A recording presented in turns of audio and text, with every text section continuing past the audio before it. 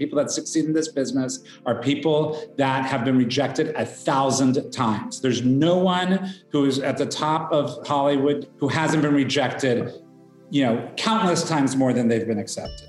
What is going on, futurists? This is Michael Zakan, founder and CEO of Our Future, the go-to business podcast and media brand for Gen Z, producing the best, most exciting, most electric interview content on this planet Earth for the next generation of you, the leaders and entrepreneurs of the future. I'm so pumped to be bringing you a Friday episode to snack on before the weekend. It's not just any episode, because this episode you're about to hear is with my guest, John Glickman. Yes, John Glickman is returning to the podcast after first appearing on Our Future in episode number 35.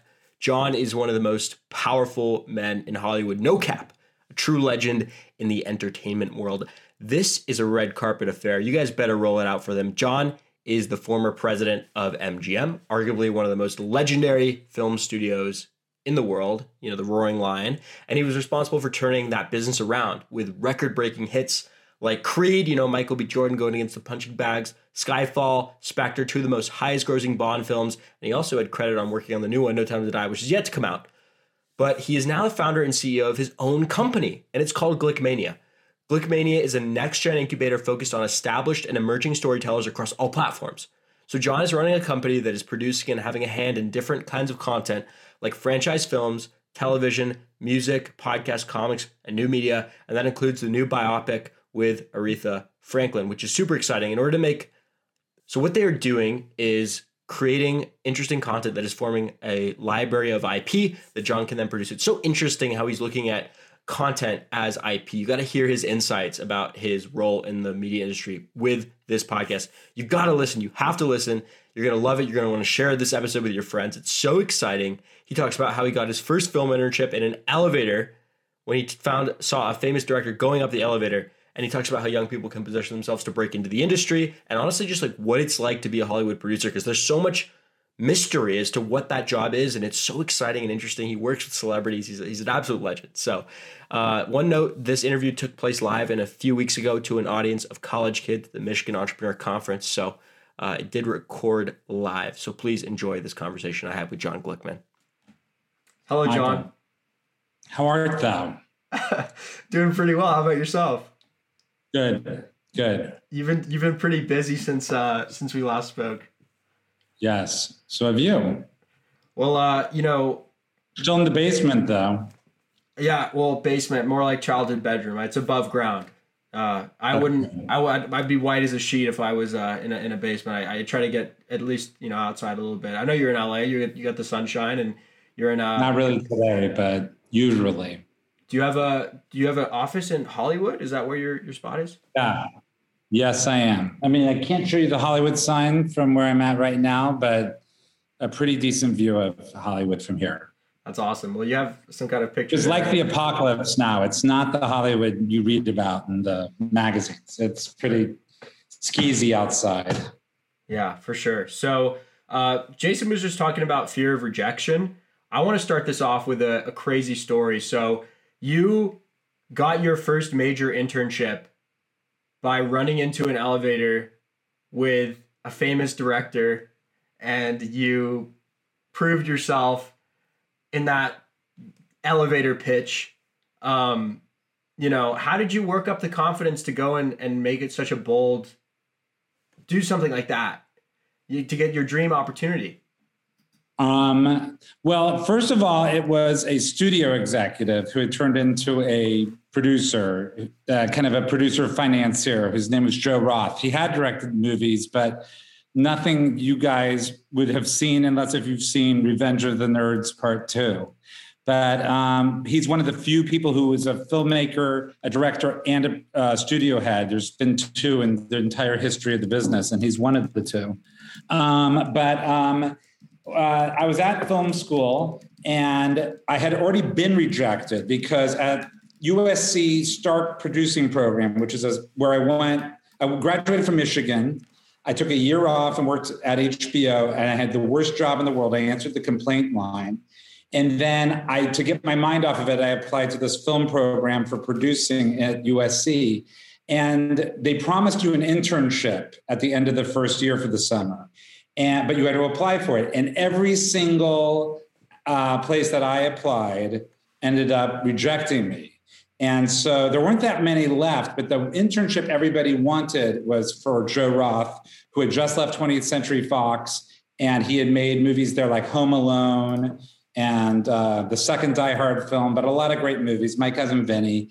And he was a cool young guy who had also directed movies. And that was the internship everybody wanted. And I had already been rejected by so many.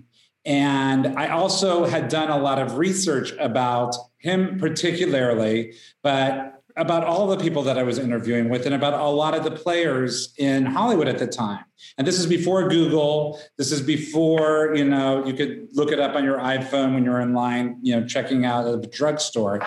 It was, you had to go to a library and do the research and read newspaper clippings and all of that.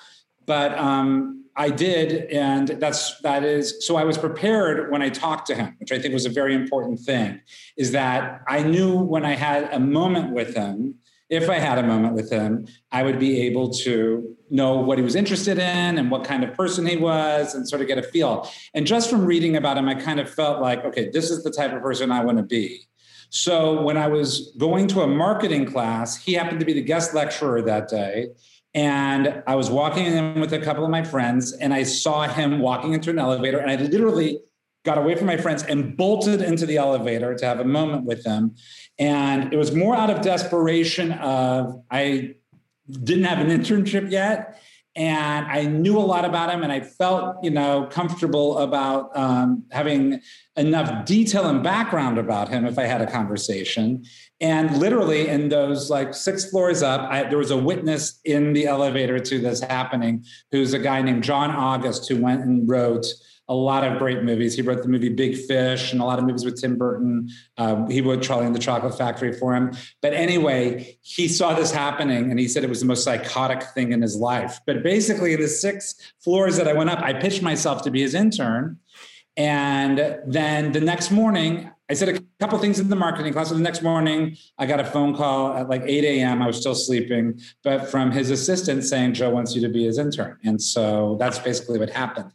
I don't like being rejected. I really don't, but I kind of have a, not an impervience to it, but I like putting myself in the position where I might be rejected. It's just a flaw. It's part of my makeup and my personality. So I'm not afraid of somebody saying no. As I said, I don't like it, but I think that's a critical thing to have in this industry, at least in the movie business. Nobody forces you to work in the movie, TV, entertainment business. You're coming here because you want to. Everybody here is here because they want to. And so there's only so much opportunity for a certain amount of people. And it is a lot of it's arbitrary. It's not completely merit-based. A lot of it's timing and luck. So if you're not willing to be rejected, you're not going to put yourself in a situation to have success. And that's just the way it is. And the people that succeed in this business are people that have been rejected 1,000 times. There's no one who is at the top of Hollywood in any tier, acting, directing, producing, studio executive, anything, who hasn't been rejected countless times more than they've been accepted. And while you were a student at Michigan, was being a film director, or producer top of mind for you? Did you see it for yourself? I didn't until I love the movie business. And I grew up in an era where the Betamax and VHS tapes were available. Now it's crazy for you guys. You can see any movie just by touching a button. But in my days, it was the first time that you could actually see a movie, rent it, watch it several times over the weekend, kind of choose the movies to a certain extent that you wanted to watch. And so I grew up loving movies, and I kind of, for somehow or another, I became aware of the business of Hollywood. In fact, at Michigan, they used to get the weekly Variety trade magazine, which would cover the movie business and box office grosses. And I used to go to the Ugly, I don't know if the Ugly's not there anymore, I don't think, but the undergraduate library and read the weekly Variety every week. So there was something obviously bringing me to it. But really, the moment that I felt like, hey, I could maybe do this is a guy named Bob Shea, who went to the University of Michigan and in fact is a big donor to the film school and the film program, spoke. He had made the movie Nightmare on Elm Street, and they showed the movie, and he talked afterwards. And that was a big moment for me to say, okay, this guy went to Michigan. This was his pathway to getting into the film business. It seemed pretty, I don't want to say glamorous, but exciting. And so I think from that moment, I sort of was like, maybe this is something for me to do for a life. Yeah, I mean, what's crazy to me is you were president. So the guy who gave you the internship, you were president of his company 4 years after. Well, not immediately. But 4 years after. So what did you do? So, like, did you just work your, like, did you just, like, grind like a madman? Like, how does that work? Like, what do people, like, how much do you think of it was your natural proclivity for movies and TV, and how much was, like, your hard work? Like, what percentage difference? I think, first of all, it wasn't really, I mean, I loved it. So as much as I worked on it, I wasn't doing something like, taking a physics class or something I would hate to be taking. I mean, I truly loved and absorbed everything. I think it was based on two things. Number one, I was there and I was incredibly aggressive, and the company has started. So having that energy for Joe was valuable because he was starting a business, and he had a couple of veterans that were working with him, but they weren't necessarily the insane, madmen that I was, willing to think of anything or pitch any idea or do anything at any time. And that's a good energy to have at the beginning. And then secondly, I think what it was is I was like him, and I was lucky that we shared similar interests. And I understood the way he saw the film business. And so he ended up being a great mentor of mine throughout my whole career. And have somebody who is guiding you, I think this is obviously in any business, is an incredibly important find for yourself early in your career. And he was a critical mentor for me at that time. Yeah, that's unbelievable. So why don't we fast forward here? You did work on the Rush Hour, which a lot of us have seen, and it's certainly new enough that we were born when it was created. So definitely a fan favorite. But let's move forward to. I don't think that's true, by the way. I think some of you guys weren't born when it was created, but that just makes me feel terrible about myself. But thank you for making me feel like my young. 2003. The first Rush Hour was made in 1998. Wow, I'm so offbeat. Wow. Okay, so it was before I was born. Okay. Anyhow, what was it like to have MGM ask you to be the president? Like, was it a phone call? Was it a meeting? Like, when did you realize that you were going to become the president of movies for MGM? It wasn't as dramatic as that. What happened is that MGM was going under bankruptcy, and there was a lot of talk about it being sold. A private equity firm had bought the debt, or a lot of people, but one specific private equity firm owned a lot of the debt. And they were looking to, make a transaction, but they weren't getting the numbers that they wanted. And so they ended up saying, okay, let's find somebody to restructure the company after their bankruptcy. And MGM, which is an incredible, the most storied studio, was the dominant studio for at least 30 years. In the last 40 years had undergone huge turmoil and been taken. Kirk Kerkorian had bought and sold the studio 3 times. So lots of drama, and it really was a shadow of itself. And so I went to work at a film financing company called Spyglass that produced and financed movies. And like The Sixth Sense we did, and Bruce Almighty, and Shanghai Noon, and a bunch of movies. And so we went to pitch ourselves to restructure MGM. Not just me as the production head of the studio, but Gary Barber, who was the chairman of Spyglass and who was a financier by trade.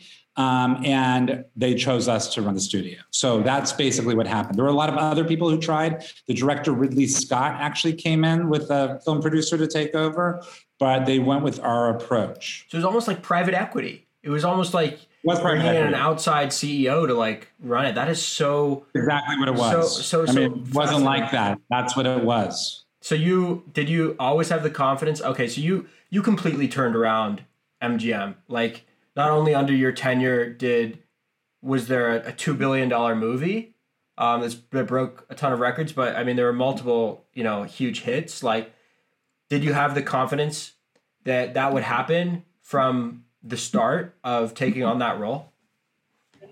I didn't have nervousness taking it on. I wanted to be a studio executive at some point, and I felt like it might not be happening because I was so deep in the world of film producing, which was fine. I mean, there's so many of my heroes were film producers their entire careers.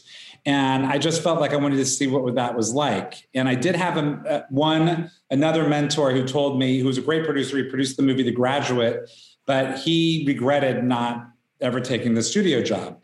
And so when I came in, I enjoyed overseeing a slate of films rather than one or two movies at a time.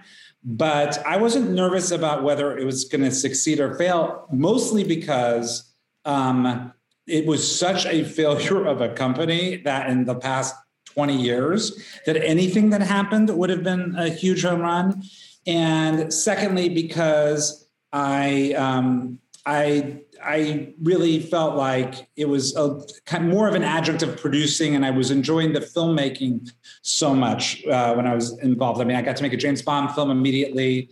We had made The Hobbit immediately, and was putting together films with directors that we loved. I was enjoying just the access that this job gave me, so much so that I wasn't even thinking, are we going to succeed or fail? And next thing I knew, we were the first studio to have $2 billion grossing movies in the same year. And so when that happened, it was sort of like, okay, we're set. In fact, we went in thinking we would do the job for 3 years and then turn the studio around, sell it. Or the equity firm would have sold it that had it. And we ended up lasting I lasted 8 years in the job. Gary, who came in with me, lasted 5 years in the job, or 6 years in the job. But we were there much longer than anybody had thought. In fact, until from 1940 onwards, there wasn't a studio president who lasted as long as I did in that job. So it was a long time. You survived the private equity game and the Hollywood critics. So I don't know if I survived it, but I certainly endured it for a long time. You're still standing and you're still making movies. Yeah. So this is a question that was put in the chat by Paul Thomas Young, but I want to reinstate it. I mean, how cool was it working on the James Bond movies? Was it like, were you on set and like doing these explosions and stuff? Like, were you good friends with Daniel Craig? Were you friends with him? Good friends with him? Was I friends with him? Yeah. I don't know if I was friends with him. I know him, and I certainly had some good times with him, and we had a couple of disagreements over the years also.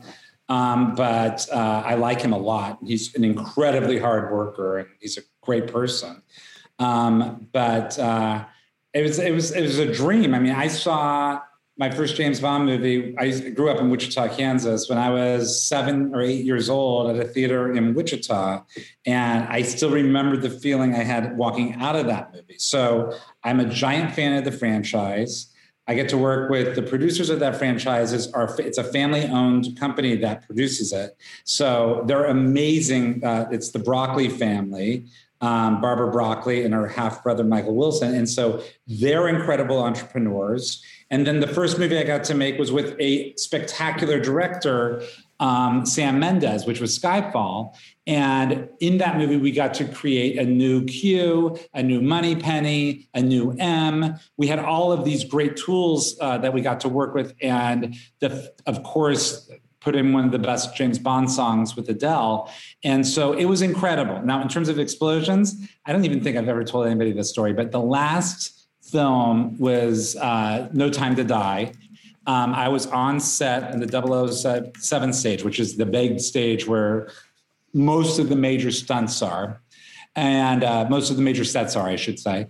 And there was an explosion for kind of a second unit explosion. None of the main actors were there. And I was there just hanging out with the director, this guy, Cary Fukunaga. And the producers weren't there because they were there for another meeting. on another place. And so I was sitting there next to the director, the explosion happened. And it was like, I don't know if you guys know the old stereo commercial where like a wave of sound goes over somebody. It was like my hair went back, everything went back, and it blew out the sides of the soundstage. And it went off too successfully.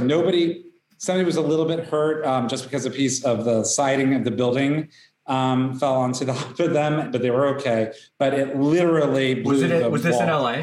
Was this in LA? Oh, this is in London. This is in London. Okay. There's a lot of controversy over who the next Bond is going to be. Do you know who it is? Do you know who it's going to be? And who would you want it to be out of Tom Hardy, James Norton, Idris Elba? They seem to be the top contenders. Who do you think it's going to be? Do you have an inkling? I don't know who it's going to be. I was going to make some joke that it was going to be Juwan Howard, but it is. We don't know who it's. I don't know who it's going to be. They would never share that. They're not going to talk about the next James Bond. The recording has stopped. This one comes out. Let me put that back. This meeting is being recorded. Okay, that's good information. So there's a question in the audience. What is your advice, but from Anna? What is your advice for recent grads trying to break into the industry, in today's, climate? Well, first of all, how old are the kids in this? Are they undergraduates? Mm-hmm. Yeah, we're all undergrads, most of us. If at all possible, get to Los Angeles and do an internship there. I think that's critical because you'll get a sense of whether or not you want to be in the business, and you'll make connections with the people that you work with that will be valuable. One thing about this business is it really is a relationship-driven business, and one relationship will turn into 10 more relationships, will turn into 50 more relationships. And I think it's really important to come out here, especially as an undergrad, as an intern, when the stakes aren't so high that the internship needs to lead to a job next year, but is an opportunity for you to learn about it. And so I definitely recommend, if possible, coming out here and doing that. And then there's certain jobs that lend themselves to, on entry points, even if you want to be a writer or a director or whatever, which is the mailroom at an agency. It just gives you a big overview of the business because you're interfacing with a lot of agents. You're doing grunt work for them, but also you're in a class when that happens, and you come in with 10 or 15 people that are doing the same thing you're doing at the same time. And that will be your peer group as you progress in the business, which is very valuable also. Mm-hmm. So you started your own business, Glickmania. Obviously the name lends itself to your own last name. You started like a company within Hollywood. You're an entrepreneur. And you've lined up a film already with your production company. Did it feel like you were starting from scratch? I know your reputation in Hollywood precedes you, but did you feel like a startup again, like trying to get like a team going, and like did it feel like you were coming from a startup perspective rather than from like a perspective of already having yourself a lot of platform? Yes, for a couple of reasons. Number one, we actually have 2 movies coming out this year, and then we're probably going to make 3 movies this year. And a TV show. So we've started off extremely strong, which is great. But I think that 2 things. Number one, I was in the movie business, making movies to be released in theatrical release movie business my entire career. And at MGM, it wasn't even I could make a movie that could be released here, like an art film in a few theaters and then kind of go wide. The movies I was making had to be released the same weekend in the United States, Brazil, Russia, Japan, UK, whatever, close enough to each other, worldwide big releases. That was the MGM plan when I was there. And so I wanted to be in different types of storytelling. So as much as I want to be in the film and TV business, and as much as I know that's where the bread and butter is for me, because that's what I'm known for, or that's what my experience is, and that's what my relationships are. I want to be in different types of businesses that are storytelling also, specifically non-theatrical release movies, because as much as I love going to the theater, I think we all have a sense that that has been curtailed slightly. I have a movie that's going to go to Netflix this fall, be made at Netflix this fall. And I have Creed Part 3, which is going to go this fall, but one will be theatrical and one will be for Netflix. You retained Creed? And then you retained Creed for your own company? You retained Creed for your own? I don't know enough. Oh, okay. So you like stayed producing for after leaving MGM on that? Yeah, I'm producing the movie. So, but and I'm doing a Wednesday Addams TV show that Tim Burton is going to direct for Netflix. So I'm getting to spread out a little bit there. But more importantly for me as an entrepreneur is that I know that the producers that have the most power and authority are the ones that own the underlying rights to what they're working on. It's very rare for those people to exist. Usually you go to a studio and you say, here's a script or here's an idea, and then the studio buys it and then they own the underlying rights forever. What I've done is I started this podcast company, which is a joint venture with iHeartRadio that produces podcasts that are original, that feature original music. And then I'm going to do this joint venture with a comic book company. And I'm interested in those businesses and I'm interested in those ideas working on those platforms as just the platform.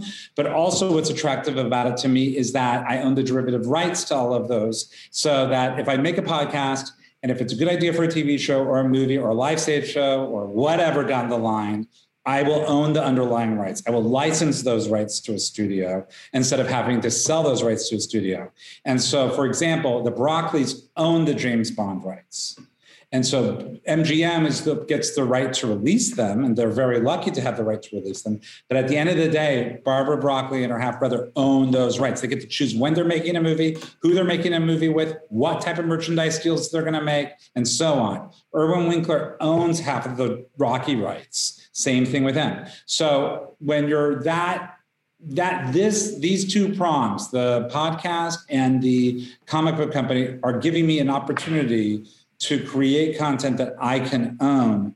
And what I would say is, because of the pandemic and because of the opportunity that I sort of hit the ground running when a lot of people were like, whoa, and I didn't have a big overhead and I could sort of just figure out what I could do, I took advantage of that time and set up those two worlds so that when the business gets back to full, fledged going, I will have, basically a company that's an IP generator, not just a movie and television production company. That's so genius. Looking at it from an IP perspective, it's brilliant. You're becoming an owner of this stuff instead of just creating the content off the right. So it's brilliant. Hollywood, are things ramping up again? Is it way back in full swing? Or are we still seeing a lull? I mean, it's back in. It's really back in. A lot is. I mean, it's very strange the way these productions are going because of all the COVID protocols, and there's a lot of costs that go against the COVID protocols. Not just money you have to pay for COVID insurance, but the cost that is inherent in making a movie during the COVID times. More caterers, more crew, more all that. Potential shutdowns if there's a flare up. So that's still going on, and that's making movies extremely difficult to make. But there's so much production activity right now. It's through the roof. We can't find enough work, available stages in Toronto to make the Wednesday Addams show there. We're probably gonna have to go somewhere else. I've made a couple movies in Ireland over the years. Usually there's one movie, maybe one, and a TV show there. There's at least 4 movies being shot in Ireland now. There's no stages available in Australia to shoot a movie. So basically there's a lot of backlogged production that's coming through, happening right now, which is creating a log jam. And so that's been a difficult thing to deal with. If you could we're past, ending here, but if you could dispel one bit of mystique about this industry, maybe is there a dark side to it? It sounds very special and you go to the Oscars, you're friends with actors, but what's the dark side to it? Is there a dark side? I'm not, okay, I don't think that if you're in it for the glamour, which I know a lot of people are, there's definitely a dark side, because with all of that glitz comes a crash, and no one is in charge of giving you the opportunity to be involved in the glitz. And so without fail, you're going to have moments where you're not going to be invited to that party, or you're not going to get invited or nominated for an Oscar, and somebody else you know is, and that's going to fucking, pardon me, didn't mean to swear, that will kill you. And so you can't be in it for that exclusively, or it will be incredibly damaging. I would say what the dark side is, it's actually more of a community than people think it is. And there's a lot of relationships people will build that are sincere, real friendships. But what I would say is the dark side of the business is that there's no consistent workflow. I mean, you can have a job for 10 years and then lose it and not be able to get yours only as good as your last work. So there's a lot of pressure to keep yourself going. And the careers in all aspects, acting, directing, being an executive, being an agent, being a writer, it favors the youth more than it favors the experienced. And so that is something that you need to sort of know as you go in, try to keep yourself relevant and pay attention to things and watch movies. And there's a lot of great producers who are older. But it's definitely a business that chases the new, and younger people know about the new more than, older people do. Who is your favorite of the Hollywood crowd in terms of the more well-known, like who is your favorite celebrity that you've become friends with or seen at the parties and whatnot? Like who? Well, I won't say my favorite is, because there's a lot of people that come and go. I would say that the nicest person and the hardest worker, and the person I'm probably most proud of giving, because I was involved in bringing him to Hollywood and giving him what was his dream of Hollywood success, is Jackie Chan. I think he is a uniquely special human being. I think he's an underrated filmmaker. I think he is an underrated actor. And he is so strong that if you have a problem in a scene, he'll go away and figure it out and do 90% of the job that other people will do. But also, I remember in the first Rush Hour movie, towards the end, there's a big money drop that happens from the roof, and $10 million fall from the sky. And so after every take, you had to clean up the dollars and do another one. And they weren't real dollars. Otherwise, everybody would be doing it. But Jackie was there with the prop crew cleaning up the dollars. Like, he does everything. And so I have more admiration for him, I would say, than anybody else in the business in terms of work ethic, decency, and talent. Very awesome. Very awesome. Well, John, we don't want to take much more of your time here. I know it's, it's been probably a busy week, and you got some crazy projects coming up, and I'm excited about Respect, another film you're working on that I don't think you mentioned, about Aretha Franklin, which is going to be a crazy one. I also didn't note the fact that during your career, you hired a good percentage of female directors. Maybe you could speak one last time to the importance of diversity. I think it's, we were hiring female directors at a astronomically higher percentage than the industry average. I can say it was not because we had some sort of quota inside saying we have to do this.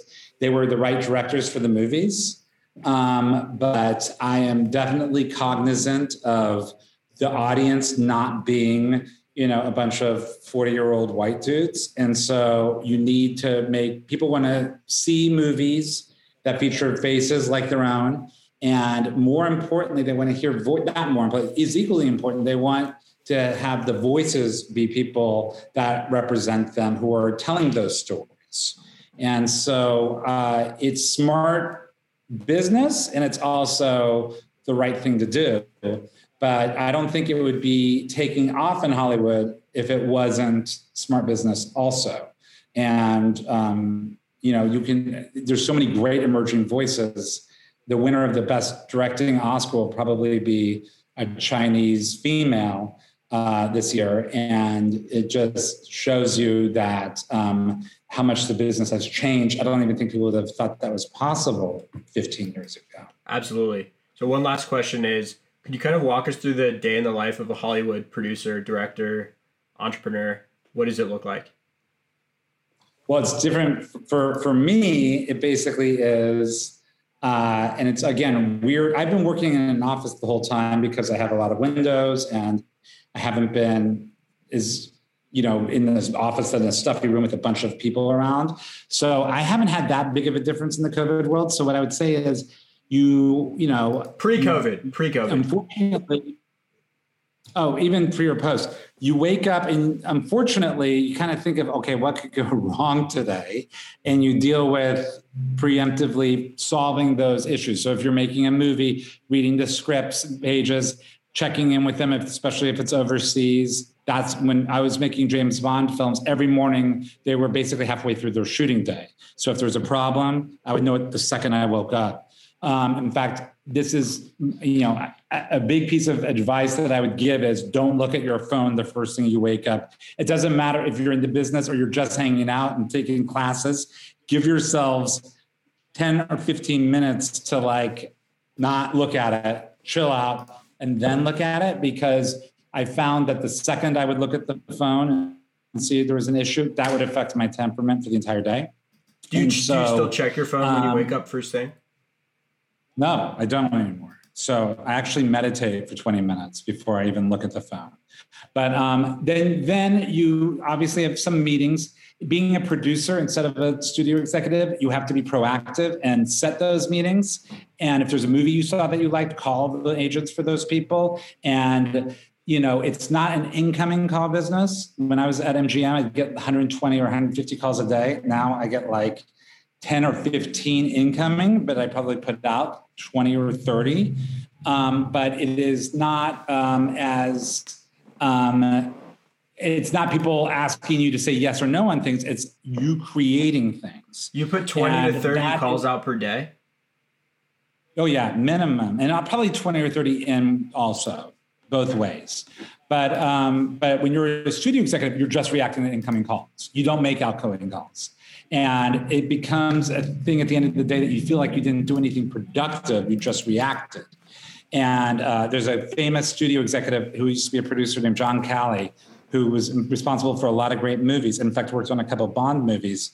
And he said, the job of a studio executive is to worry constantly, go through sleepless nights, and then you hope when the movie comes out, you have a momentary sense of relief, if you're lucky. And then you go back to being miserable again. And I think that's true because all you're doing is fielding problems.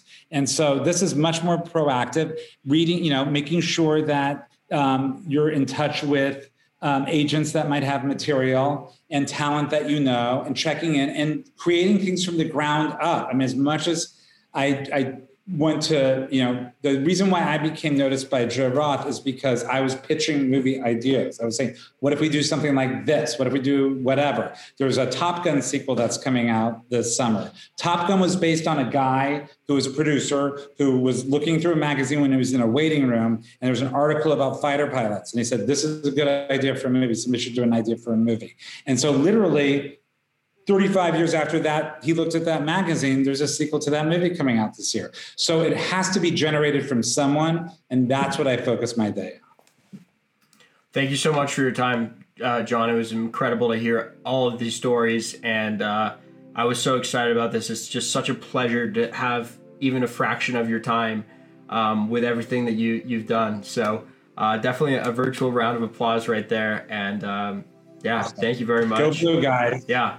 Ladies and gentlemen, thank you so much for listening to Our Future and hearing from John Glickman, founder and CEO of Glickmania, for an incredible conversation about the mystical world of Hollywood, really pulling back the curtain, telling us so much, spending so much time with us, such a legend. I'd like to ask you guys to please leave Our Future a review on Apple Podcasts. If this wasn't enough, bringing in this amazing Hollywood exec onto the pod for you guys to hear and pick the brain of it. We're on our way to 100 reviews. We're in the mid-70s. It would mean the world if you just took the time, less than 60 seconds to leave a little review about this podcast, 5 stars. And I hope you guys have a killer weekend. Remember to stay frosty. All right. Peace out, everybody. Cheers.